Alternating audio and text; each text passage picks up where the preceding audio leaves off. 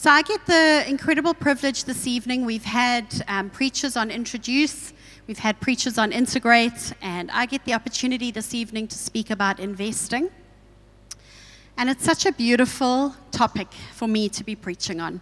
I love the fact that as we journey through these different words behind me, it's a journey. For me, I feel like another subtitle of the series could be Journeying with Christ and Community into Maturity. And I really hope this evening that I can help you understand. There are two things I want to leave you with this evening. I want to leave you with two statements. The first one is, we are made to grow. And the second one is, we are made to serve.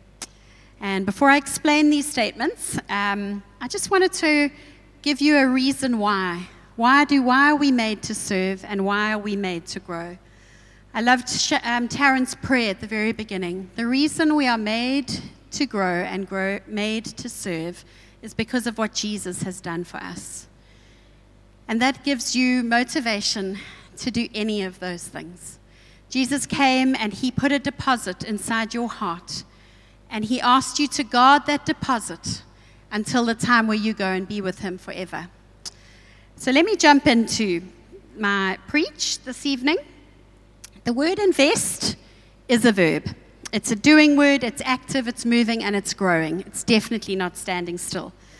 It's one of those words that you could think of many different ways that you might want to invest. You might want to take some money and invest it in a policy. You might want to be needing some investment in your marriage. You need to be spending time and growing in your marriage. You might be needing some investment time in your children. You might be needing some investment time when it comes to your career. Maybe you are moving through the ranks at work. Maybe you're shining your light at work. Those things are things that you are investing in. But the question I'd like to ask is, at the end of all the process of investment, is how is your investment growing? You're not going to put your money into something and not expect it to have a return. So I'd just like to take us on a little bit of a journey before I get into some of the other things. I want to take us to the Gospels of Timothy.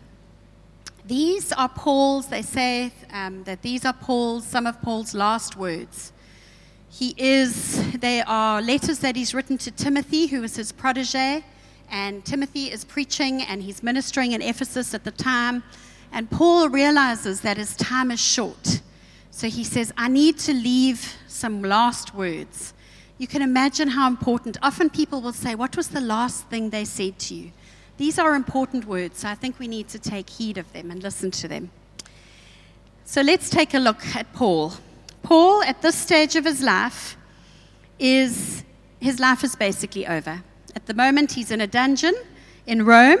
He's awaiting execution from the evil tyrant Nero. He was destitute. It says he didn't even have a coat to keep him warm. It's one of the things he asked Timothy to bring him. He is not a world-renowned best-selling author at this stage. He's not a conference speaker. At this point, he didn't know that many centuries later, people would call their sons Paul and their dogs Nero. At the moment, he is just a lonely old man who is chained to a Roman guard with many, many reasons to be disappointed. So as he awaits for death, Paul would have every reason to say, I'm not too sure about the way I lived my life. I'm not going to advise others to follow my example. And yet, what does he do? He displays confident assurance in God, and he urges Timothy to follow his example. This man has got something to tell us about investing our lives successfully. In 1 Timothy 6, verse 20, he says, O Timothy, guard the deposit entrusted to you. In 2 Timothy 1:14, he says, by the Holy Spirit who dwells within us, guard the good deposit entrusted to you. Through the power of the Spirit, Timothy was to guard the gospel. Now, the word deposit comes from ancient times, long before there were banks, long before there were personal safety deposit boxes. What would happen is if a person was going away, they would take their treasured possession and they would ask somebody to take care of it. They would entrust it to somebody while they were away. and the person was bound by a sacred oath to protect what they had been given, this entrusted treasure. That is what God has done with us. God has given us the Gospels. He has entrusted the Gospel into our hearts. He has deposited it into our account. And He expects us to guard this priceless, precious treasure. He has entrusted us with something of infinite worth and unsurpassed beauty. And He has done this because of His incredible great love for us and Him wanting to restore the relationship between us that was broken. My question to you tonight is, how's God's investment doing in your life? Have you shown any interest? It would be safe to say many of us are investing in lots of different things in our lives. We are allotted a certain number of days. How are we investing? We better be investing wisely. And then just on another point, I know that we have asked people here if they don't know Jesus. But I just think for me, it's one of those things that I don't think it's too strong a thing to say, that unless you have deposited your life with Christ and He has given you the incredible treasured deposit in your life, I think you're wasting your life. Paul made that deposit some 30 years before he writes these letters to Timothy on the road to Damascus. And he continued to entrust the deposit that God had given him. Paul later goes on in 2 Timothy 3, verse 16 to 17, to give Timothy some handles on how to protect and grow this amazing deposit. He says, all Scripture is God-breathed and is useful for teaching, rebuking, correcting, and training in righteousness, so that the servant of God may be thoroughly equipped for every good work. I'm not sure about you, but I know that I want to be thoroughly equipped for every good work that God has for me, which means I need to grow my deposit inside of me. So, how do we grow what God has given us? How can I invest in my life so that I can grow? When I was preparing for preaching, I felt God give me a picture of a tree, and immediately I was taken to that scripture. If I could have that slide. Thank you, Shepherd. John 15, verse 4, that says, remain in me as I also remain in you. No branch can bear fruit by itself. It must remain in the vine. Neither can you bear fruit unless you remain in me. A couple of things I feel out of that scripture. I've realized, well, without Him, I can't grow. I need to have deposited my life into Him, and if I want to grow, I need to take responsibility for my growth. Equip GC, you will see on that beautiful invest board at the back there, we've got some little Perspex holders. Please take the brochures home with you. The idea is that they're the same size as our month planner, so you can pop them inside and take them home with you. We have been doing the most incredible training course over the last 4 weeks with Wally Gerstmeyer and Sid Jolson. Ask anybody who's been to it. It has changed their life. He has taken evangelism and made it so practically easy for every single person to do. A topic that for some can seem a little bit overwhelming. The people that have been on that course have decided that they need to invest in their lives. They need to equip themselves. They need to be trained. How many courses that Glenridge has offered over the last year have you attended? It's a question. What have you been doing to invest in your life? You'll also find on that invest board, and we've put it on the website as well, we've got a little pamphlet on recommended reading. There's so much stuff outside that is bombarding us with social media and other things. What are you reading? What are you feeding and watering that deposit with? Can I encourage you? Take home the recommended reading. We're going to change it every so often. There's things to read for adults. Those of you that have got children, we've got recommended reading for children. If you're wanting to read to your children, it's a wonderful opportunity. It's a great resource. Take it home, and maybe it can help you mature and grow the deposit that God has put inside you. Remember that we have never arrived. One of the funny stories, I'm not sure many of you will know, but Stan was preaching, as I said, in Australia. And Glenridge is part of a group of churches called New Covenant Ministries. We're in a relationship with people who are part of that movement. And the gentleman who founded that movement many, many, many years ago is living in Australia. That's part of the reason that the team of guys went across there. He's very ill and he can't actually travel, so they went across to get a bit of impartation from them, a little bit of investing in their lives. And he was in the audience this morning. So Stan said, "You feeling nervous? I've got to preach to Dudley. Imagine how I'm feeling." But such an amazing thing. Dudley sent him an SMS afterwards, and he just said, "Thank you for your preach. I felt like I grew." And it's such a challenge. Doesn't matter how old you are. He's in his late 70s. Are you coming with your student cap wherever you are? Anybody, doesn't matter how old they are, doesn't matter how young they are, doesn't matter what color they are. Are you coming with your student cap on, saying, "Lord, I want you to speak to me. How am I going to grow?" And then I love that on one of our boards, we've got that. Remember that we also grow in circles as well as rows. Not roles. Yeah, a little bit of a disclaimer here. I was just thinking about the Boerewors rolls and the rugby, and there will be no judging. I hope anybody who saw us watching the rugby might not have seen such great fruit coming out of us. But it was very tense and it was very nail-biting. So I think we can all be forgiven for that.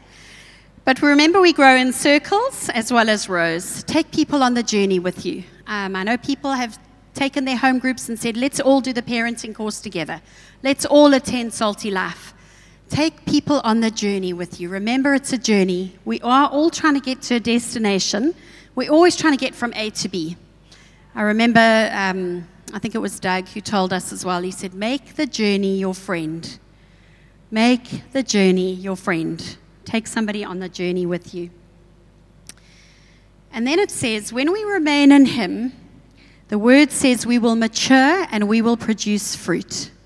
Shepherd, if I could have that other slide.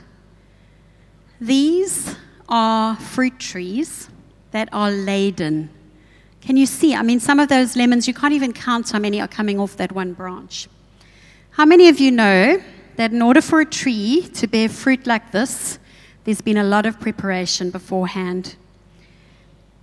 A lot of investment has taken place. So I contacted our family who have a farm in Richmond, and I spoke to the farmer. His name, we call him Papa, and he's a German man. He's not a man of many words.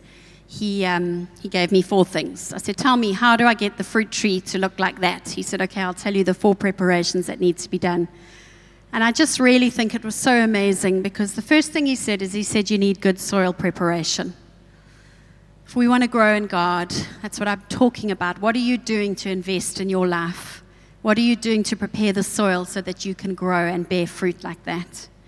Second thing is, he said, you need a good grafted seedling. How amazing is that? I mean, I've just read that scripture about being grafted into the vine. Unless we're grafted into him, we're never going to grow and we're never going to bear fruit that looks like this.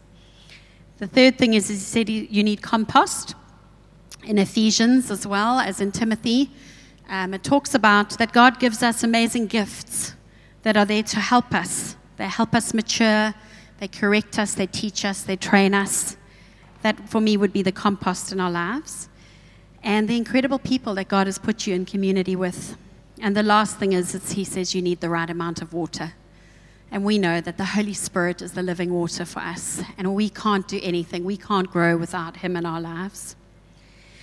But my great news, when you've got fruit that looks like that, the great news is that it's no longer for the tree. It's actually for other people.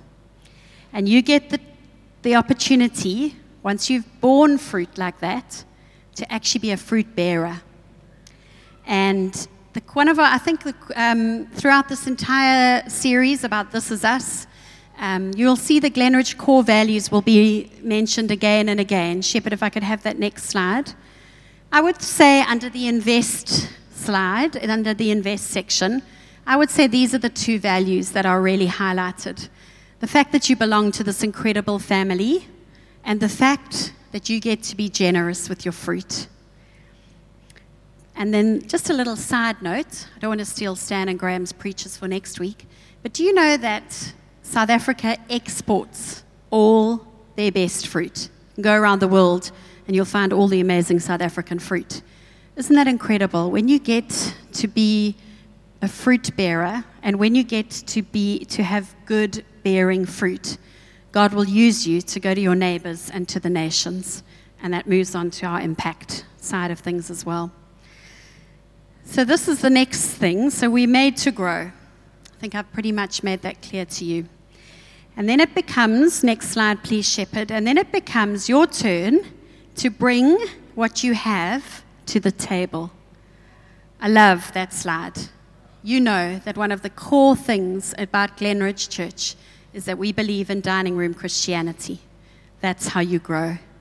How are you bringing? You are made to serve, and I put a little slash there. I said you're also made to share.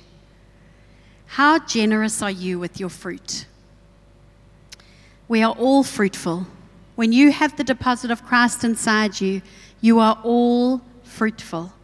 Please, can I just say on the side here as well, don't compare your fruit with others.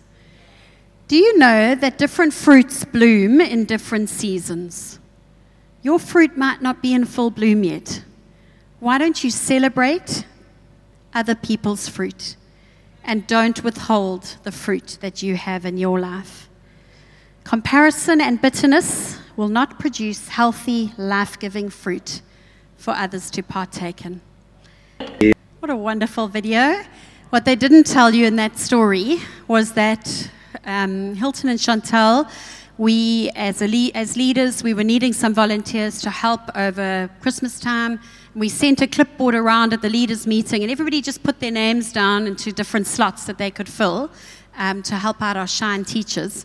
And Hilton and Chantel put their names down, and they went there, and they fell in love with the children, and they realized what an incredible ministry that Shine does on the other side of the walls here.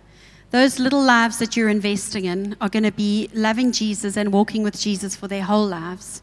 So can I encourage you? We've got beautiful information about Shine at the back. Megan and Roy are here. If you're looking for a way to invest in this community, that is a beautiful vehicle for you to invest in. We're excited because we started Shine at night in this evening service. We have never had kids ministry or facilities before, but God is adding families. You see all these beautiful children in the front. So if you're looking for a place to invest, Megan and Roy would be happy to chat to you. So your fruit may be your gift that God has given you. It may be your time. It may be your hands. But I can tell you one thing for sure. It's going to require your heart.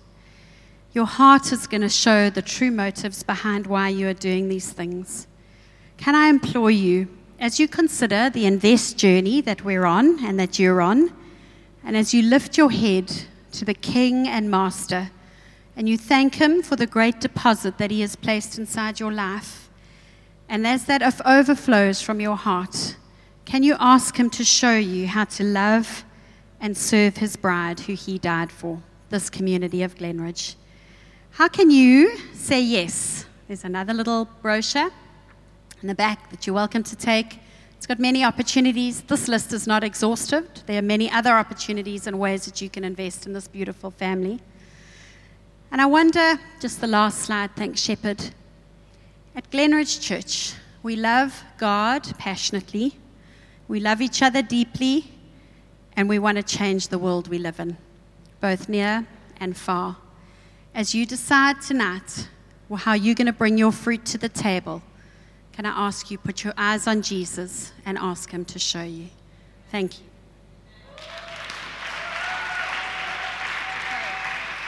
Stand, let's just pray.